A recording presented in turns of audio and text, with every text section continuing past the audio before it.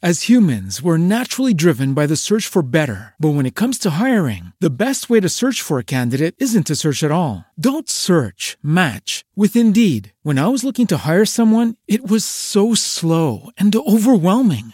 I wish I had used Indeed. If you need to hire, you need Indeed. Indeed is your matching and hiring platform with over 350 million global monthly visitors, according to Indeed data, and a matching engine that helps you find quality candidates fast. Ditch the busy work. Use Indeed for scheduling, screening, and messaging so you can connect with candidates faster. And Indeed doesn't just help you hire faster. 93% of employers agree Indeed delivers the highest quality matches compared to other job sites, according to a recent Indeed survey. And listeners of this show will get a $75 sponsored job credit to get your jobs more visibility at Indeed.com/podcast. That's Indeed.com/podcast. Terms and conditions apply. I don't wanna wait for our lives to be over. You're listening to Nakedly Examined Music, a podcast about songs and songwriters. My name is Mark Linsenmeyer. My guest for episode 165 is the amazing Paula Cole. She was Peter Gabriel's touring backup vocalist in the early 90s, released her first solo album in 1994, and with her second one, This Fire from 1996, she got all the accolades. She won a Grammy. She got this song, I Don't Wanna Wait, that you're hearing right now, to be the theme song for the TV show Dawson's Creek. Where Have All the Cowboys Gone was her other huge hit, but she has released 10 solo albums.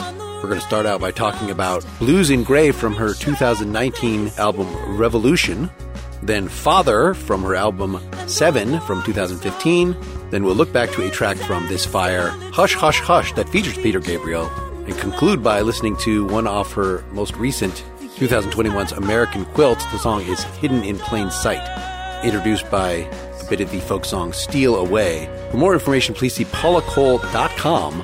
For more about this podcast, see nakedlyexaminedmusic.com. Make sure you are subscribed directly to the Nakedly Examined Music feed.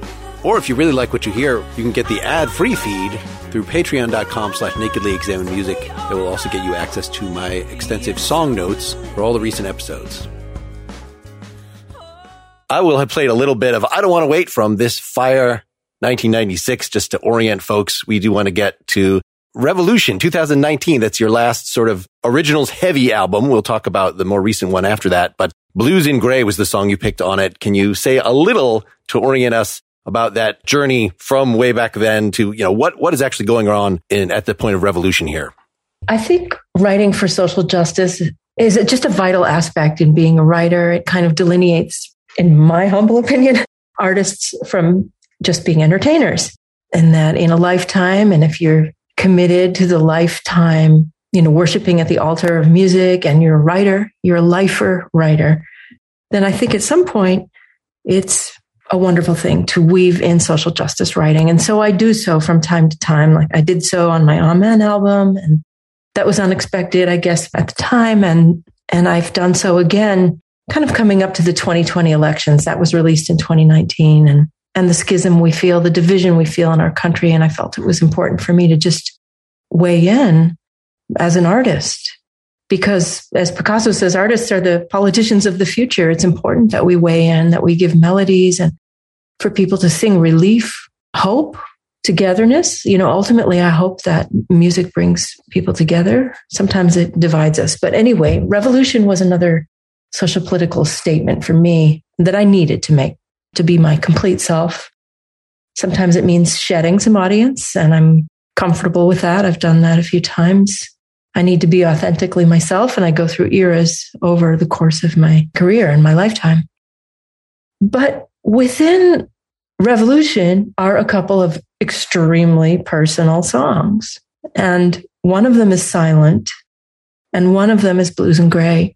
And Blues in Grey, like Carl Jung says, one of the greatest drivers of a life is the unfinished hopes and dreams of our parents. And that includes grandparents and great-grandparents. And especially for us women who come after the unfinished hopes and dreams of not only our mothers, but our grandmothers and our great-grandmothers and so on and so forth. It's this enormous legacy. And I named my daughter Charlotte after my great-grandmother. And so I'm singing that song for her. And she was a brilliant pianist. The song's about her. It's about kind of her whispering through time to me in my ear about having a life and a career, one that she couldn't have. And I just love to play it too. It's like a nice 6/8 feel, and it just feels really good rolling off the fingers on the piano. I'd love to play it live. She was a beautiful pianist, so I'm kind of playing the piano for her and extending the dream and hopefully giving some completion to her unfinished hopes and dreams.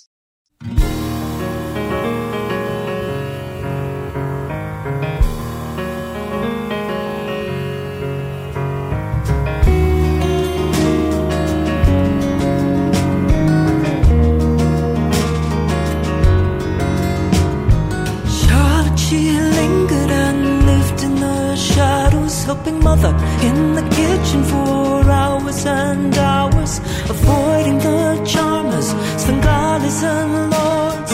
I sing for the shy girl over minor chords. Blues and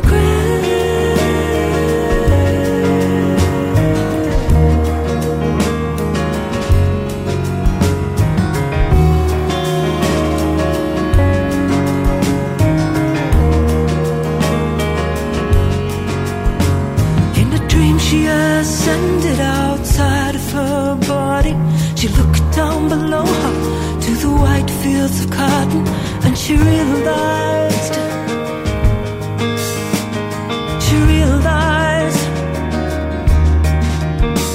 her dream was long forgotten.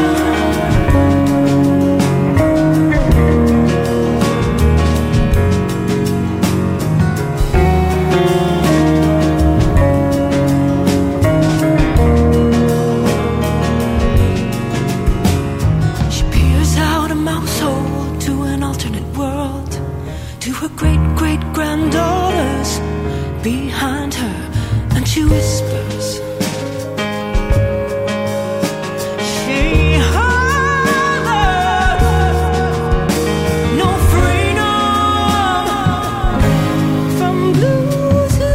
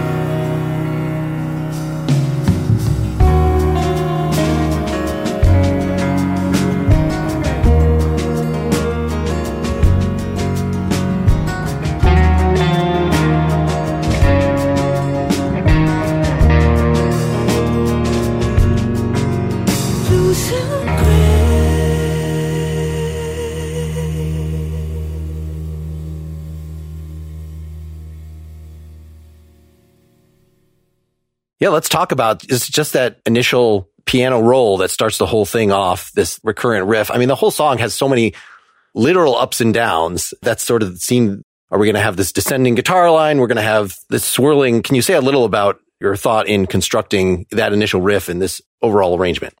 I try to approach songwriting from different aspects, so I'm not so repetitive. And like Tom Waits says, our fingers are like old dogs. They go and they rest in the same places. And, often I find my fingers resting on the same places on the keyboard.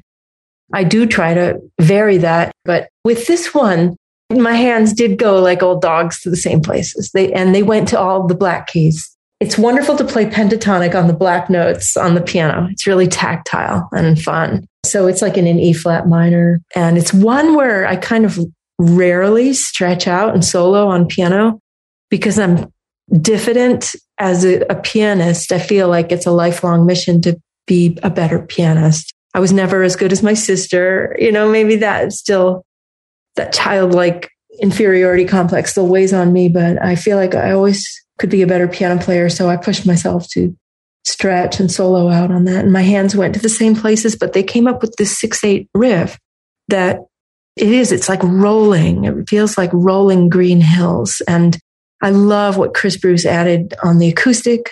Well, and that drum part obviously follows that rolling theme.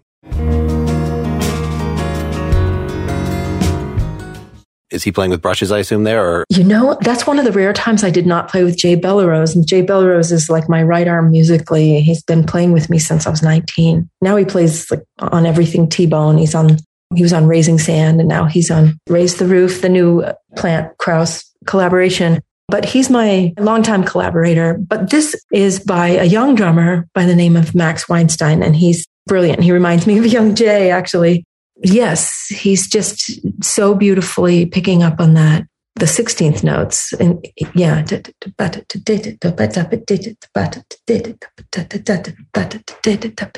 beautiful subdivision of the 6/8. It's beautiful. I don't know. It's just one that plays itself musically.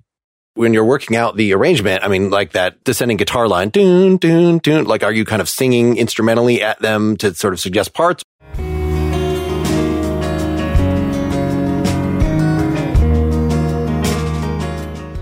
That electro part came out of Chris Bruce's brain. And that's why I play with these magnificent players, is because they're all like producers in their own realm. They're all such beautiful thinkers, musicians, that they come up with these parts that helped craft the song in a way. The song is complete, but they add this other element. And talking to the audience, I tell them about my great-grandmother, Charlotte. And I ask them, like, do you have a mother or a grandmother or a great-grandmother with unfinished hopes and dreams? And they all do. They all feel very connected to that. And knowing that those of us who do have a voice today are fortunate. I remember Joni Mitchell talking about that in interviews, seeing her mother kick the door. She was so frustrated she didn't have a voice in the world. Her grandmother's dreams never fully fleshed. And that led to Joni putting her daughter up for adoption and dedicating herself to the career because it was just too hard. It was just too hard. And she had that rare opportunity of having a career. And so I know that I have a rare opportunity. And so I'm a voice, not just for myself, but for my mom, who's an artist and only got her first museum show until she was 78 years old. She's a beautiful artist. And her mother before her was just a housewife, didn't get to have a dream. And Charlotte was one of the first women admitted to Yale before they even allowed women into the college in 1969, which is egregiously late, but they would let women into the music school. And Charlotte was such a talented pianist that they let her into the music school. Like, this was early turn of the century, early 1900s. But as soon as she got engaged, she had to leave school. She had to dedicate herself to being a housewife. It's just kind of unthinkable now. She was offered to tour with orchestras, but that was like shameful. Why would you go out on the road with a bunch of men? Because you know how scary and terrible men are. Anyway, I'm just joking because I live on the road with men. But I'm here because of that musical legacy. And I talk to the audience about it and they always applaud. It's just, there's zeitgeist, there's feeling. We all have mothers and grandmothers that didn't get to fulfill their dreams. So it was important for me to write for her, to name my daughter for her. So is this something that could have happened to any album, or was it because you're in the mode of revolution in particular that, like, if you didn't tell me this was a personal story, the fact that you're talking about fields of cotton, you're talking about people whose dreams are not being fulfilled, it could be speaking to a general feminist issue or something like that. Again, were you in the mode of, I'm in social commentary mode, but I'm going to do a personal song that's in there, or is it just a coincidence that this showed up on this album? I love your observations of the lyric. I think there is a very thin line between personal and universal. And sometimes when you do get it right, when you manage to write a good song, then the personal does become universal. Even with high detail about your own personal life, yes, it could definitely be interpreted that way. And that's a wonderful way to look at it. Perhaps I was in that mindset. I think that's a really good question. And maybe I always am trying to give voice to those without a voice. That's just partly why I do what I do, I think. And when I teach, because I teach writing classes, that's a huge point for me to make with these young students. The future is, it's all good to try to find your deepest truth, and amen to that. But I hope at some point, that the young writer will also have the empathy and the compassion to look in other people's lives and write for them, take on the mantle of being a true artist that way. So this 6/8 rolling riff has such a momentum to it, and you let it really seethe at the end of the song. Just, let's repeat this over. But to then put a chorus in there, it's a pretty clever construction that it's basically like, let's do I wrote chordal jazz break. I mean, it's just 2 chords. The pre-chorus is just these 2 chords, and then blues and gray, the tagline, that's the whole chorus. Blues and gray. But just something to break up, the endless rolling meadows. I know, if you really deconstruct it, there's not much of a song. It's like a verse with a refrain and then the rolling riff. That's how I think of it. And then it moves into this different instrumental section where the piano solos, and it goes to the flat 7, and it kind of opens up in a more major feel away from the minor feel, which is like the afterlife, and hope.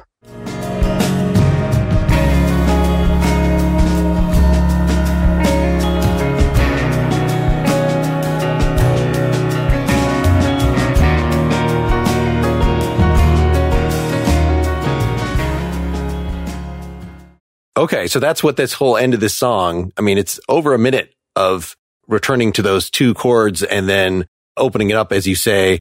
And I put arpeggiation soup. Like there's more guitars in there.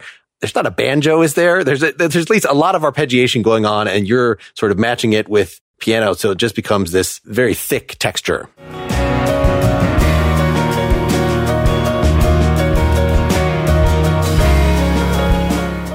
Any thoughts about how that came together? Is that just like jamming with the band a little, or was this a purely studio? You've laid down, this is the length, fill it up. It was intuitive. And actually, when we recorded this, we were on tour and we had 3 or 4 days off in Florida.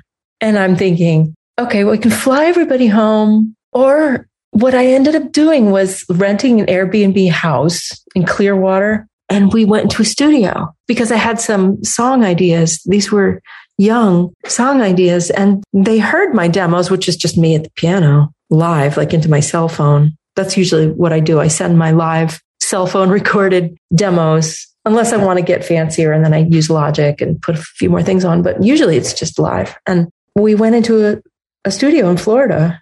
And that's why Max played drums, is because he's from Florida and he happened to be home then. So it was very intuitive. It was collaborative, and they were completely working from the spine, which is the song, the piano, the vocal. And I work with players, whom I can trust innately like that. And then if there's something that doesn't quite feel right, we work it out in the studio. So in a sense, I'm a jazz musician with my very close quartet or trio or quintet. And it's a very live feeling. We're headed into the studio actually, February 1st in LA.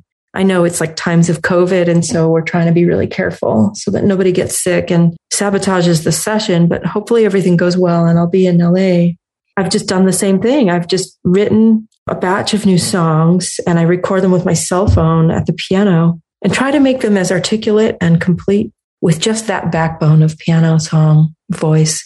And we're going to create again with, my beautiful, beautiful colleagues, these incredible gentlemen, Jay Bellarose on drums, Chris Bruce on guitar, Ross Gallagher on upright bass, and I'm going to have Rich Hinman on pedal steel. I love writing. I really am a lifer. I'm dedicated to that. Even if it costs me money sometimes to make the albums and they don't sell, I'm still going to generate. I don't want to be fearful or stagnate. I just want to keep getting back up on the horse and keep making music. Let's get the second song out there. Father, this just kicks my ass I had put this originally as our finale, but I'm glad you wanted to spend more time on it and focus on it. The thing that I'm emotionally reacting to is this increasingly, I don't want to say frantic, but just emotional chorus. But that's on top of this very church-like, almost Christmassy, another piano-driven rolling intro, but it's called Father, and it has this sort of religious imagery, Holy Father. This is what it suggests to me. Can you say a little about where you're at with this song before we hear it? Yes, and this is another song from the catalog, and this is from my album 7, which was released in 2015 and is one of the lesser known albums because I did not put a dime of promotion into it. I just quietly released it to my fans and then, continued with my life. And actually, I'm remastering 7 right now with Bob Ludwig at Gateway, and we're going to press vinyl for its 7th anniversary in 22 because there's no vinyl, and it's a fan favorite. This album, it's like a soft and gentle album. This song is not necessarily one of the gentle songs, but overall, it's very acoustic and highly personal. It moves between two time feels of a 6/8 and a 4/4, and they're related. Da da da da da da da. 1 2 3 4 5 6. 1 2 3 4 5 6. So it's like 1 2 3 4 1 2 3 4 1 2 3 4 5 6 1 2. It moves between these two time feels, like with the gentle church-like, absolutely hope and dream of what Father can be. And Father as a concept, that's so deep. I actually ask students to write a Father song, and there's often a lot of pain in it. And it makes sense that we look to religion and spirituality with a father figure because it's often so lacking in our reality, a positive one. Now, I'm so fortunate to have a strong, dedicated father. He raised me as the son he never had.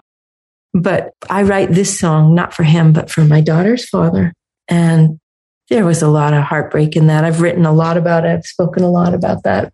And I still need to write songs about it because it was like one of those profoundly painful things in my life. And I think I wrote that song on Father's Day, just all of the pain kind of rushing in when he appears in our life again, like expecting to be loved, even though he just never shows up. And then here's Father's Day and he wants to come and beat his chest. It doesn't make any sense. And it just hurts. So what do you do with that pain? You look to express it somewhere that's constructive and that helps you heal and maybe helps others heal too. So I go to the writing and out comes this song. It's on behalf of my feelings and probably also my daughter's feelings. And when I'm encouraging others to write Father songs, I talk about this just to show like it's okay to let out the pain. It's okay to be vulnerable and talk about the disappointment and the hurt. It's important to heal yourself through the writing.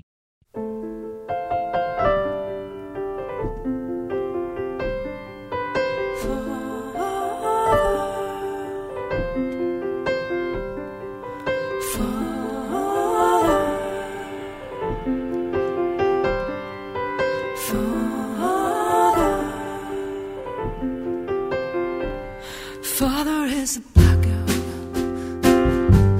Father is a sacrificial art, ready for sacrifice. The holy rite, romanticized, some distant shrine, a valentine, pretty paper shine. Ego stroked and stitched inside.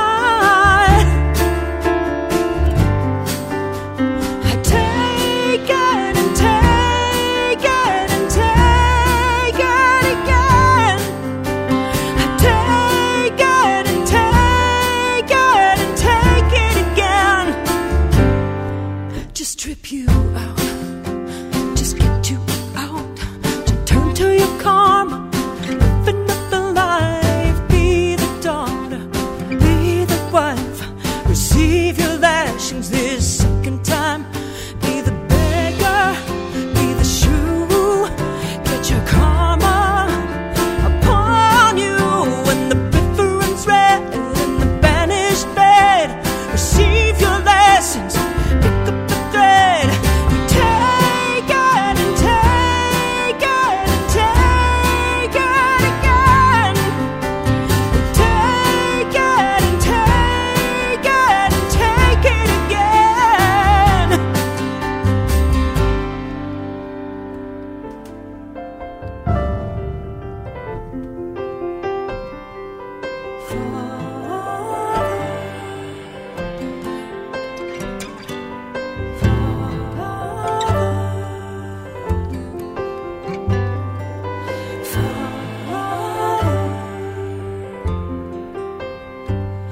Feelings washing in, another father's tattoo, a scab torn fresh, the blood leaks, the skin stings, but my tears don't spring, 'cause cynicism's my middle name.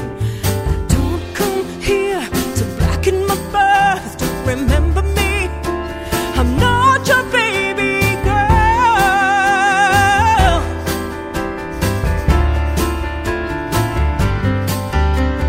Take it and take it and take it again.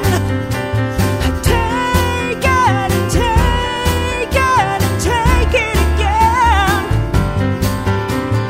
Take it and take it and take it again.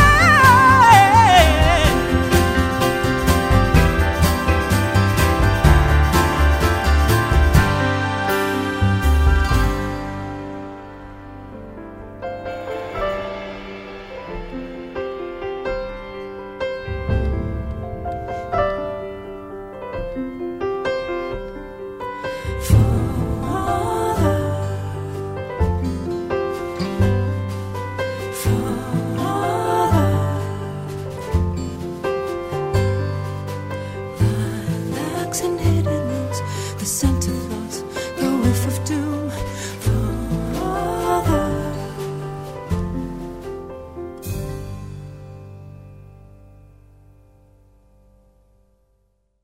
So that's funny that this starts out with the healing. Like we're going to, we have the nice I'm in church piano part, and then we open it up very subtly that this verse that establishes I had written even Fleetwood Mac somewhere in here because there's some of the time there's kind of a muted guitar, because it has that propulsive 4/4 thing. Just trip you out, just get you out, to turn to your karma, live another life, be the daughter, be the wife. But then combining that with the Christmas thing and then with this chorus, that's just a great progression through the song. Did you have any thoughts about that structure, or, how many times am I going to go back to the verse, or any thoughts about how you put those pieces together? I understand the Fleetwood Mac reference. That's an interesting thought. I think with the repetition of the chorus at the end, I can hear it like with the way there's a tambourine that comes in that accentuates like the double time, like the 16th note of the 4/4. I get it. And like the electric guitars and the background vocals coming in. But it's like we take it and take it and take it again. It's just growing, and it's like something off of Rumors, I guess. Do I think of sections like that when I'm writing? Not. So it would never be the case that you just like, oh, I had this chorus from another thing, and let me tack this on here because I didn't like the rest of the song. That it's all more organic than that. Yeah, I would say I'm more in the flow. And lately, what I've been doing is writing not so much journalistically with ink and pen or pencil and paper. I'm going to my computer keyboard because I'm a fast typist, and I find it's just much more immediate. Like the typing speed is fast. So I'm able to not be so ponderous or analytical. I just fly, like my fingers fly, and I'm plugged into my subconscious. And so my lyric writing is much more fast now because I've moved out of pen and paper. Sometimes I do lyrics first now.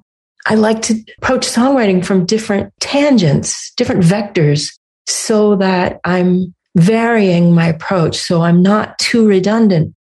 So that's everything from different keys to checking in with my tempos, my time signatures, like that mechanical stuff for sure. And then I look at the album. Once I choose the songs, like sequencing is so important to me. What are the keys? What is the feeling of the lyric that moves into the next song? My sequence is vital. What's the journey of the listener? Is there a protagonist in all of this album listening? And what is the journey of the protagonist? How does she start or he start? How do they end? Where is the listener at the end of this album? And then as a writer, sometimes I'll try to write from melody first, like Burt Bacharach, and force myself to stay away from harmonic instruments, and I'll go on walks and I'll keep time with my footsteps, and I'll sing to myself like a crazy person, and I'll sing melodies, and I'll sing in time to my footsteps. And I try to craft a melody that way and then bring it back to a harmonic instrument. And I try sometimes to write in an AABA old fashioned style. I just did that for the new album that I'm working on. So do you remember with this one, what was the sequence? This does look like a literary sitting at the keyboard stream, but does that mean that there's a laptop on top of the piano? Because it also sounds like I started with this piano riff and got your imagination going on that. So what was the actual sequence? Is it you get some of the musical material out, then write the lyrics, and then finalize the music? Do you remember with this one? I think it was pianistic. And then intuitively, Father came out as I'm playing. Sure. So that was like the lightning bolt, right? That intuition process. So I knew, okay, aha. And then I don't know why. Sometimes like the Police, they would play with feels. Like sometimes they would be playing the upbeats on an intro and you didn't know where the one was. And then they'd hit it and you'd realize, the one is in a different place than you thought. So it was so cool. I love that. Or I love also playing with time, like starting in the 6/8 or the 12/8, however you feel it. And then it moving, bang, like an uppercut to 4/4. I just love that stuff. I'm like a very rhythmic person. I'm a rhythm player most of the time on the piano. I just have a strong sense of rhythm. My left leg is always going. It's just always going. I've been making music with Jay on drums since I was 19. So it's like he and I were just a rhythm pair. And so I love that stuff. I love playing with rhythm and being attentive to it. I think I was probably channeling some kind of Police thought with the flip into 4/4. But putting upright bass over this. Yeah. And then I think I went to the computer and out flew lyrics when I was thinking about Father. And it was also like a painful time around Father's Day and my daughter's father appearing out of nowhere. And I just needed a place to be safe with my pain and constructive with my pain. And then there's, the spiritual aspects, the church-like aspects, and there's the Police. Like Blues in Gray, it's a personal song, but you're sort of writing it. I don't think this is from your point of view, right? You were saying this is sort of representing how old was she at the time? 14 or something like that. Okay, so not an adult who would be writing her own song. Of course, it's very common to, I'm going to write this as a piece of literature. I'm going to imaginatively put myself in the shoes of somebody. But putting yourself in the shoes of a family member that you live with, did you then talk about it with her? Or how does this actually work? I mean, I guess when you're a parent, you really feel your child's feelings so deeply. It's like they're your own. And she and I have been a you and me club for years after we went through that painful time. So that anything that happens to her, I feel like it's happening to me. And there's so much in that. I felt hurt and I know she felt hurt. And I speak in my music. I do it kind of symbolically. And sometimes it's even hard to comprehend. Like people ask me, what do the lyrics mean? Because they're very poetic. It takes some reading a little bit. And like what comes up for me is when I wrote Hush, Hush, Hush, and I know we're going to speak about that more, but that was my first song that was covered by, a major artist. So Herbie Hancock and Annie Lennox covered Hush, Hush, Hush. And Herbie called me from the studio they were recording in London because they didn't know what the song was about. Because I was too cryptic about the poetry of my lyrics. And once you know, it's very obvious. But if you don't know, sometimes it takes almost a poet's interpretation. So I feel like Father, there's enough poetic license in there that affords me some privacy. That's insane because I write such personal things and yet songwriting feels so private to me. And then I put them out in the world. So it makes no sense and it's insane, but it's just like performing. I'm up there on a stage and yet I feel I'm in my own bubble. It's the weirdest. Let me ask you how that translates into the vocal style you choose on a song, because your voice is very flexible and you could sing exactly this chorus in a very operatic, but you chose that, no, the chorus is going to be pain. It's not your most straightforwardly virtuosic vocal performance. It is all about the feeling. And then you're almost whispering some of the verses. Like it's the kind of thing that, if I do something like that, it's usually because I've written the song right then and I'm recording it right then. But I assume you did that for the demo. And then months go by and you actually record this. So has it become sort of a piece of theater in terms of choosing how you're going to sing it? Or is it always the same from the demo? Like, with this one in particular is what I'm asking. I didn't think about how I was going to sing it. I just sang it and I feel connected. It was later, like my producer's brain thought, I'm going to put a lovely harmony on that and with like a good amount of reverb to give it a church-like feeling. And, of course, it's on the word Father, so it connotes all this other meaning. But that was more of my post-writing producer's brain. And when I sing it from an honest place or an angsty place. Like, I do feel that that's part of my purpose is like being a truth teller. And it's not comfortable for me or for the listeners sometimes. It's not necessarily the most successful path. I'm not going to be like a happy entertainer up there. I'm a truth teller, and it's salty and it's intense, but that's just who I am. I'm a wound picker. I'm someone who rips off the Band-Aid. So yes. And with acoustic bass, I think you had mentioned that band is Jay Bellerose and Dennis Crouch on acoustic. They are the rhythm section with Raising Sand. And Dennis, he approaches upright like, he's playing in Muscle Shoals or like James Jamerson, but on upright. He's so soulful and swinging, but on upright. And I love upright.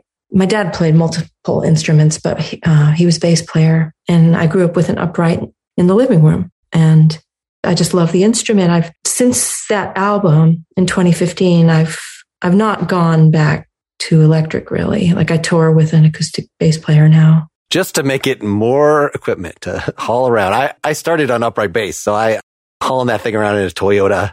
Oh dear. Well, bless your heart. What we do is much to the chagrin of my bass player, Ross, but we rent in every venue, in every city. So it's really important for him to, rush to sound check and like get to know that bass. So he's got his hands all over the bass. And it's always the question, do you like the bass? So no, I mean, a real acoustic, it's like a woman. It's a soul. It's breathing and living and gorgeously acoustic. You can bow, arco. It's percussive. Sometimes he covers the 2 and 4, with his fingers on the body of the bass. I just love it. One more little structural question before we move on to the third song. Adding the sort of extra lilacs and hidden rooms, scent of loss, whiff of doom, that you put this in the middle of, we're repeating it's not the chorus. The chorus is take it again, but the Father, what you started with, but you put this extra sort of little verse over that, but it's a little understated. I mean, it's the whiff of doom. It could be, can you say a little about just your choice of, I can't just say Father, Father, Father and have the piano noodle around and then wrap it up. You have to put this little thing lyrically to wrap it up. Lilacs and hidden rooms, the scent of loss, the whiff of doom, Father. Yes, at the very end, it's taking me into something sensory, almost like a funeral parlor with memories and smells and death. And I love writing, so I love to add, something unexpected at the very end to leave off on the song with something new or something unsaid. Or I like to vary a chorus lyric so it gives the listener more. It gives you more of the story. I was feeling connected to loss so profoundly that it's like I opened a door and we are in a funeral parlor and we close that door again and we end the song. So something like that. It's just a window to a feeling. We've got one more song to discuss in detail, but before that, let's stop and do the ad break. For I must tell you about the Nebia by Moen Quattro Showerhead to transform your showering experience. If you live in a chilly place like I do, you cannot do what Paula does and go walk around outside extensively now to write your songs. Not in this weather. You need to do it in the shower. So why not upgrade your showering experience and save a lot of water in the process? Quattro is the world's best high-pressure, water-saving shower, and it starts at just $119. Quattro was designed by former Tesla, NASA, and Apple engineers who spent years researching and developing a superior shower experience that saves water. I have one of these. It is called the Quattro because it has 4 spray modes. It's got 2 powerful high-pressure spray modes in addition to the popular Nebia Spa Spray. I've got the hand shower version. You could use a fixed rain shower one as well, available in 5 beautiful finishes. Each and every mode of this Quattro saves 40 to 50% of water compared to a traditional shower, and yet is powerful enough to remove shampoo from even the thickest hair. I prefer the spa spray mode. It really fills the space, allowing me to dwell on the humiliations of my day and what I should have said in response to things people said to me that I didn't actually say. The installation is very easy. It's a 3-minute process. It's as easy as changing a light bulb. They've also got other awesome sustainable bathroom accessories such as the new Quick Dry Earth Mat, shower shelves, shower curtains, hooks, bath mats, and more. Nebia by Moen Quattro starts at just $119 exclusively on Nebia.com, and Nebia gave us a special discount just for our community. Go to Nebia.com/NEM and use code NEM at checkout to get 10% off all Nebia products. It is a great deal to jump on. Again, go to Nebia.com/NEM. That's NEBIA.com/NEM to check out what they have to offer and save 10% with the code NEM. Let's get back to the show. Well, let's get the third song out there. So Hush, Hush, Hush, as you'd mentioned, from your most famous album, This Fire, 1996, with a special guest. You were saying that this was a little cryptic, I guess, between the different verses. I wasn't really sure, like, wait, are you still talking about the same thing? But, it's clearly some sort of lullaby-related thing. It's strange that we're doing this right after Father. This is Hush, Hush, Hush, says your daddy's touch. There's a thematic, not a continuity, but at least the theme of fatherhood is in there somewhere. Can you say a little about what this is about overall? I love the way Jane Campion, the director, she will fine-tune the microscope to a small moment, and it says everything about the plot or the entire movie. And like a small moment will reveal so much. In the verses of Hush, Hush, Hush, I'm like fine-tuning the microscope to be looking in on a micro level about something and looking at the body, looking at the hands of someone dying without saying they're dying or without saying AIDS. I'm describing what's going on in the fine detail. Long white arms losing their strength and form. A 60-year man on 20-year-old skin. I'm describing the person so that the reader of the poem will understand kind of intuitively, hopefully. Not always. It's not always easy. What I'm speaking about here is a young man, a 20-year-old man dying of AIDS without saying those things because it's sad and terrible enough as it is. And I wrote the song when I was living in San Francisco in the early 90s when another viral pandemic was sweeping. And it was terrifying and terrible. And there was a lot of fear. And we were losing people. My sister was a hospice home health nurse. And when I went to the Gay Pride Parade in San Francisco in the early 90s, when those hospice nurses would march, you just never saw the parade goers cheer like they did for those nurses. It was still unstoppable. And I had a friend who died of AIDS too young, and it was just very shocking for me. And what do I do with my feelings? They're so overwhelming feelings for me, and I have trouble articulating my feelings. So I go to music because it just helps me say what I can't say. And so I wrote this song. I was living in a loft over a gas station at the corner of 17th and South Van Ness in San Francisco. I had 3 roommates and we would separate our living spaces with curtains. And I wrote a lot that year. I was working at a bakery and living off of very little. I would eat half a burrito for lunch and half a burrito for dinner because it was $2.15 at the local taquerias in the Mission District. So I could get like a bean and rice burrito and fill it with salsa and just live very economically.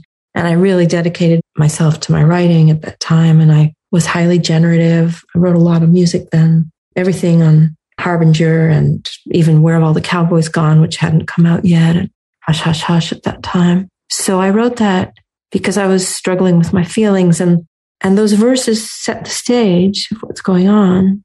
And what's going on is that it's not just the death of the young man. It's the estrangement he has experienced with his family, with his father specifically, for being gay. And now he's dying. And there's an opportunity for the father and the son to come together. And so they do in this song. And that's the part that I added, the poetic license I added to my song. I made it more than just about losing my friend, but about the coming together between a father and son and choosing that, reconciliatory moment. And then I have the Father personified by Peter, Gabriel. He comes in on the bridge. And I had been touring with Peter in 93 and 94. I was singing with him and singing like all the background parts and the duet parts on his Secret World Live. And we did some festivals like Woodstock and, festivals in just all around the globe. It was incredible. I was 25 and I was seeing the world and I was his singer. And I learned so much, but I also learned that I really didn't want to be a backup singer. I wanted to be my own person and my own artist. So I concluded that in 94. I think we concluded with the 25th anniversary of Woodstock. And we closed Woodstock with Biko. It was profound. There were 250,000 people there with candles. It was just an incredible, incredible moment I'll never forget. And I learned so much and I love him so dearly and I love his music so dearly. But I came back from that and I was working on my own album, which was This Fire. And I decided to produce it myself. And I asked him to come and he came to a studio in New York and he sang that bridge of Hush, Hush, Hush. And he personified the Father so beautifully. He has such a magnificent instrument. His voice is paternal in the best way. It's authoritative in the best way and full of sorrow and in the best way. I love him. And he did such a beautiful job. And then the outro of the song, it does feel like, well, we're going to the heavens now. It feels like a movement to the afterlife. And we move into a whole other chord progression of major sevens. I'm cycling these 4 major 7 chords. So it feels very ethereal and swirling. That's when usually live we have a drum solo. Like it expands. And we even move into a different time feel, again, from like moving between 12/8 and 4/4. I love doing that, like I said. So when Herbie was covering this, when he decided to cover it, he got it immediately. Like he's such a visual musician and he saw the ending as the afterlife. He understood that. And so he takes this beautiful piano solo on his version and Annie Lennox sings the melody so beautifully. Gosh, what a great honor, those two, some of my favorite artists on the planet.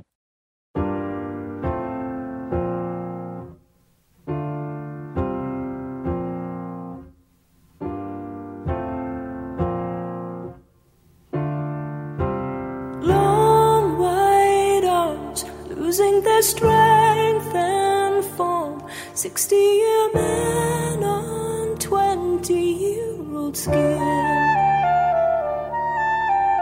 Skeleton, your eyes have lost their warmth.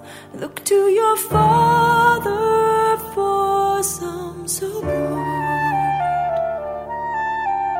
Hush, hush, hush, says your daddy's touch. Sleep, sleep, sleep, says the 100th sheep. Peace, peace, peace, may you go in peace. Cruel joke, you waited so long to show the one that you wanted wasn't a girl. All your life you kept it hidden inside. Now when you step, you stumble, you die. Hush, hush, hush, says your daddy's touch. Sleep, sleep, sleep, says the 100th sheep. Peace, peace, peace, may you go in peace.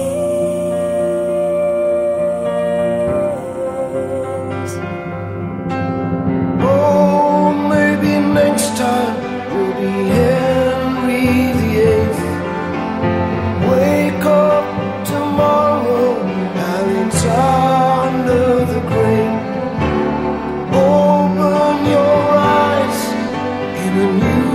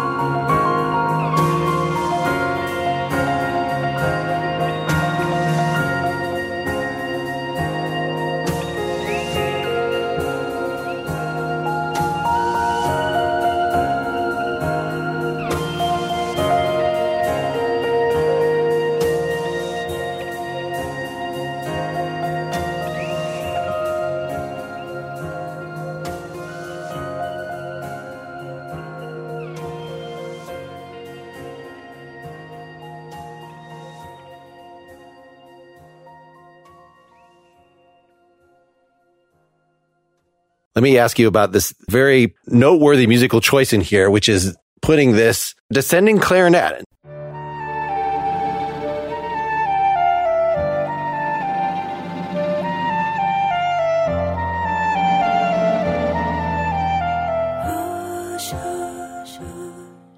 That really makes it a very otherworldly. It's not warm in the way, I don't know, is that the symbol of death? Where did the idea even come for that particular sound at that spot? I don't remember where that idea came from, but I do know that like my clarinet is this, it's like my cameo. It's my Alfred Hitchcock cameo. On every album, my clarinet makes its appearance, and it represents some part of me that's a little awkward, a little childlike. Usually I'm playing in the low registers, but on this one, I was playing it more like an oboist, like a classical melody, and it's at the top of its range. So this one kind of kicked my ass. I had to have the tight embouchure and hit those high C's, but I feel like it's more of a classical motif for this song. That's all I can say. I don't remember where the idea came from. I just know that I need to put my clarinet like a little icing on every cake I bake. No, I think you've answered the question. I didn't realize that was actually you playing the clarinet. So the fact that that is something that is in your back pocket that you can pull out if like a piano riff just isn't going to do, it's your equivalent of the harmonica. What a lot of guitarists will pull that out and just put that on one thing. But just having a single note, whether it's woodwind or brass or whatever, but instrument to be able to put out as a substitute for your own voice when exceptional circumstances occur, I guess so that explains it rather than let's get in somebody, put an oboe there. It just seemed kind of out of left field, but knowing that is actually part of you, then that makes a lot more sense. Sure. And now I'm asking myself, okay, where am I going to put my clarinet on this next album? I don't know yet. It's kind of fun. It's always like a little fun thing I do, kind of tuck it in somewhere. So going into the second verse, this big, thick keyboard shimmer comes in, which the fact that Peter Gabriel is involved, that's kind of what I associate. I listened to his Passion soundtrack just, down to I would say I wore it out, but it's a CD. You can't really do that. But yeah, those choices of like what thick synth, what is the warmest possible sound that I could bring in here? Yeah, what is your sort of philosophy on that? Do you bring in somebody or it's you browsing through the patches, deciding which one is going to fit the bill?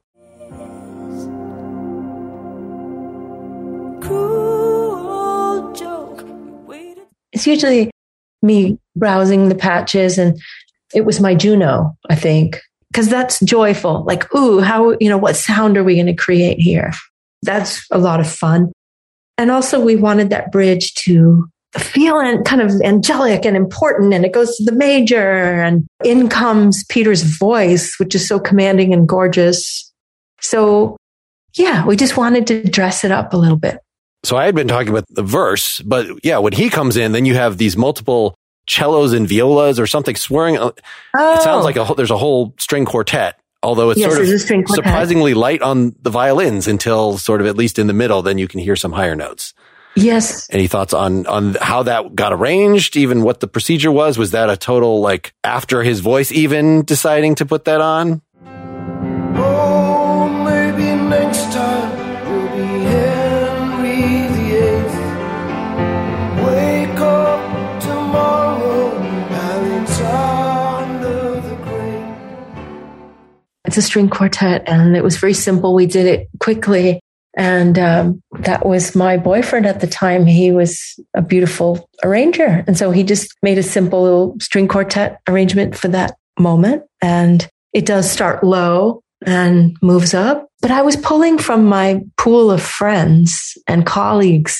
I'd gone to Berklee College of Music and met a lot of incredible people there. So I pulled on their talents, and he made that lovely string quartet. Well, that's real dedication to a scene within the song. Usually if you've bothered to gather string players, like they're at least going to play through the whole song, but to say, no, this is just this little part we're going to highlight. I don't think they show up elsewhere. I did not specifically listen for that, but. No, they didn't. Okay. It was just that one little bit.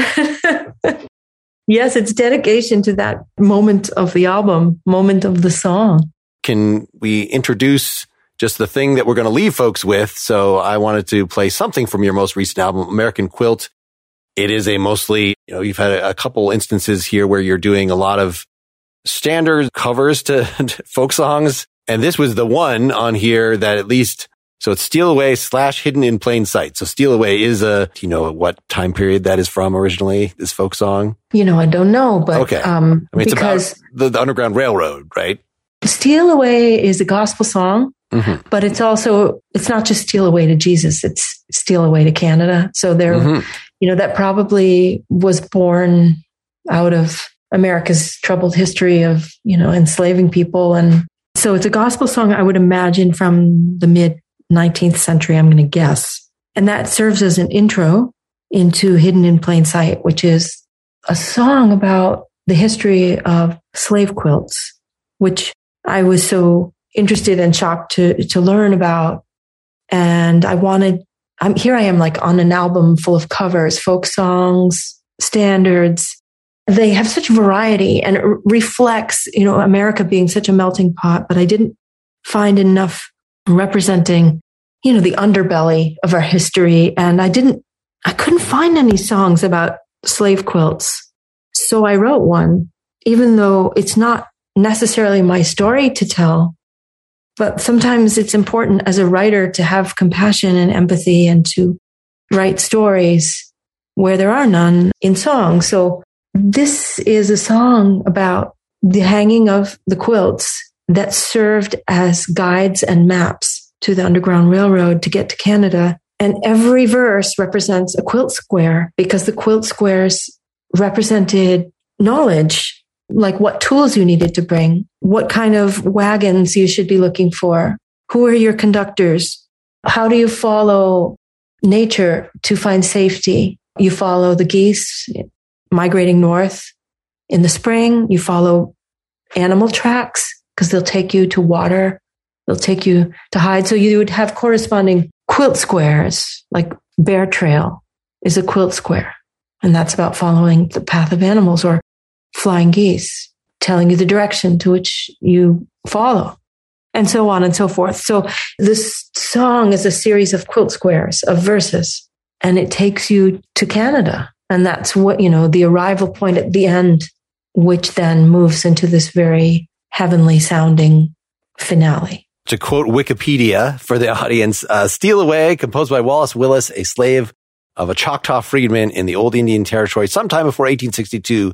And according to this is one of many songs with hidden codes to give folks hidden messages for slaves to run away on their own or with the Underground Railroad. So the fact that, this was supposed to not be overt, but then you saw that and you knew the context and you're like, no, I'm going to expand this and write a piece of historical fiction to, make this into an 8-minute epic. That's real dedication to not just honoring the folk tradition, but making explicit what was already sort of in the purpose of it.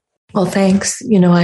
I wrote my song first, and then I came upon Steal Away, and I thought, this is so perfect that I'm going to just record it a cappella as an intro, and it then moves into Hidden in Plain Sight. So it came after. All right. So I'm wrong, but it's a great piece of synchronicity. Cool. The caboose became, the intro.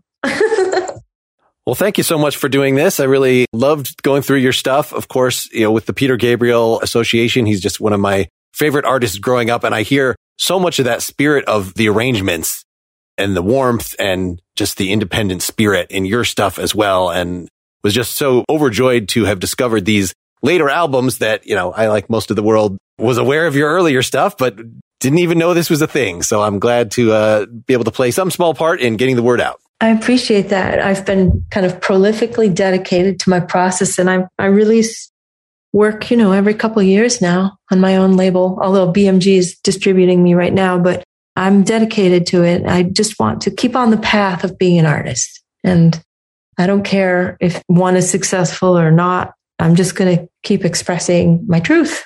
So thank you for that. All right, here it is. Steal Away / Hidden in Plain Sight from American Quilt 2021. Steal away, steal away,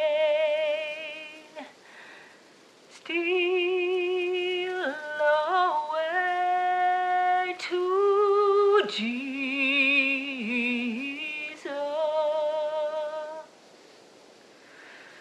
steal away, steal away home. I ain't got long to stay.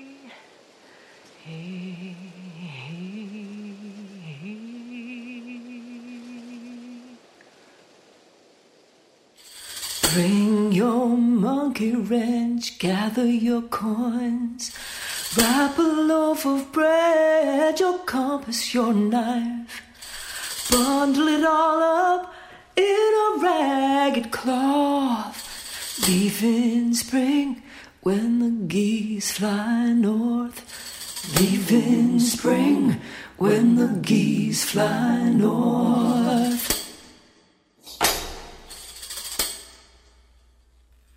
Ozilla hangs the laundry out to dry. She hangs 10 quilts one at a time. Memorize the pattern to make your way to the other side, to Canada, to steal away.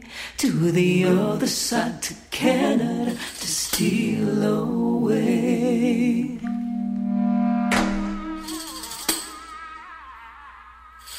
Grab your hammer, gather your tools. Look for your conductors to lead you. The wagon wheels will carry you amongst bales of hay, right below their noses to the Appalachians. Right below their noses to the Appalachians.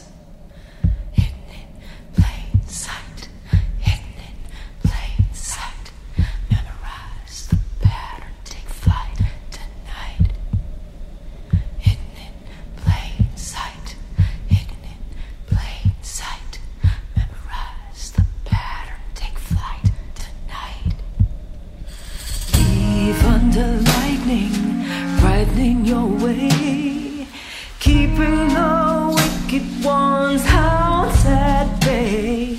Don't walk a straight line, it'll give you away. Double back and walk a drunkard's path, keep safe. Double back and walk a drunkard's path, keep safe.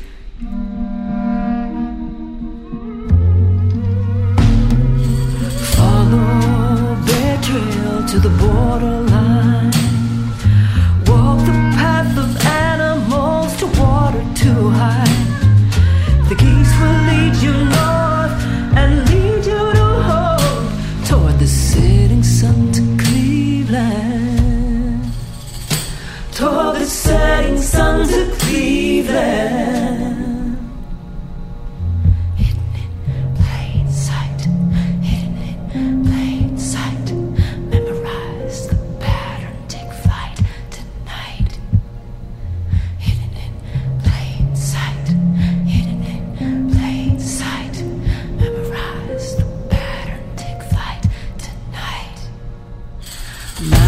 Over mountains, led by the side of the North Star of Bethlehem, he traveled by night, resting in churches, in the shoe flies' homes. You come to the crossroads where you change your clothes. You come to the crossroads where you change your clothes.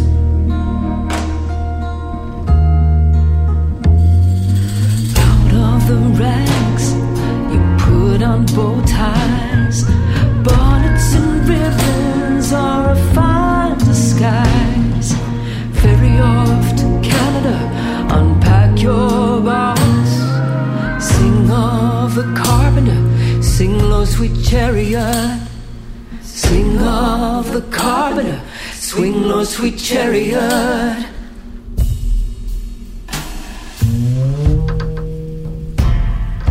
Make a new life, a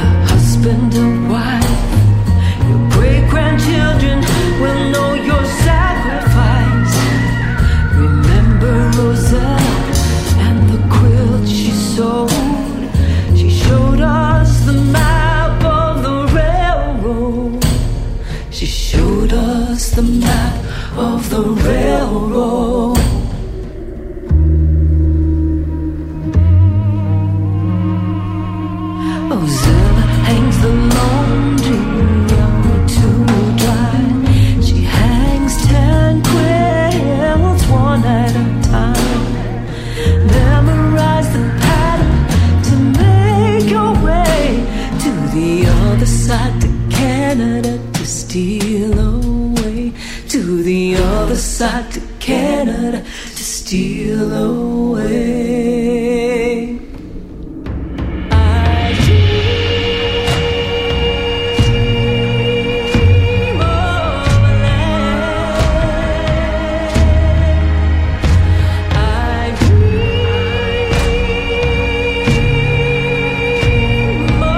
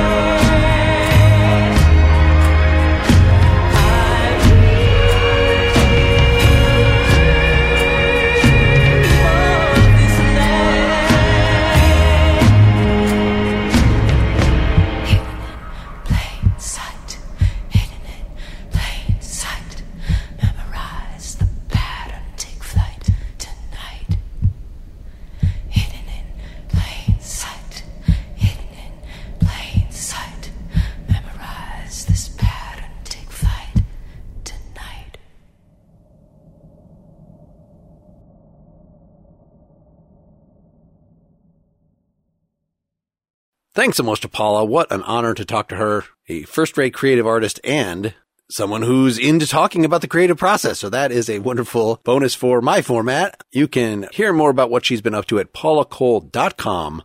I'm wondering if you enjoy this, if maybe you will go to the Apple Podcasts iTunes store. I think you can do it right on your mobile app and leave a nice rating or review for this podcast. If you don't know how to do that, there's a nice little review this podcast widget in the upper right of nakedlyexaminedmusic.com. Again, to make sure you are hearing all of my episodes promptly, even if you're hearing this on the Partially Examined Life feed or at Open Culture or somewhere else, I'm hoping you will go subscribe directly to my podcast feed through one of the many links at nakedlyexaminedmusic.com. Or better yet, put your money where your ears are. That's not a saying. But you can avoid hearing me ever read ad copy again by getting the ad-free Patreon feed. That's patreon.com/nakedlyexaminedmusic. You would just be setting a small per episode donation. You can even max it out per month. So you can say, I'm only going to pay $1 per month, even if Mark puts out 5 episodes, which I will not do. But theoretically, if I were to get enough support, I would go back to recording these every week rather than every other week. But it would have to be a lot of support. Anyway, I hope you patronize Paula and my other artists who likewise do what they do for the love of the art, but always appreciate your tangible support. I hope you're doing well, disease-free, bearing the burdens of this often difficult life. My next episode will be with L. Shankar, an amazing Indian/international violinist, another Peter Gabriel collaborator. He's also played with Frank Zappa. He was with the jazz guitarist John McLaughlin in the 70s and has some star-studded solo albums. He has backed Springsteen, Elton John, many, many others. So look for that in 2 weeks. Keep on musicking. Until next time, this is Mark Lintonmeyer signing off. So open up your morning light and say a little prayer for us. You know that if we are to stay alive, then see the love in every eye.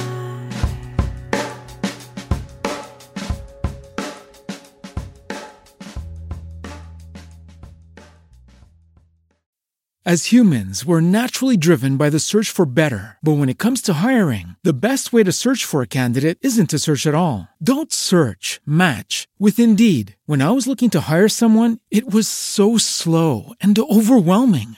I wish I had used Indeed. If you need to hire, you need Indeed. Indeed is your matching and hiring platform with over 350 million global monthly visitors, according to Indeed data, and a matching engine that helps you find quality candidates fast. Ditch the busy work. Use Indeed for scheduling, screening, and messaging so you can connect with candidates faster. And Indeed doesn't just help you hire faster. 93% of employers agree Indeed delivers the highest quality matches compared to other job sites. according to a recent Indeed survey. And listeners of this show will get a $75 sponsored job credit to get your jobs more visibility at Indeed.com/podcast. That's Indeed.com/podcast. Terms and conditions apply.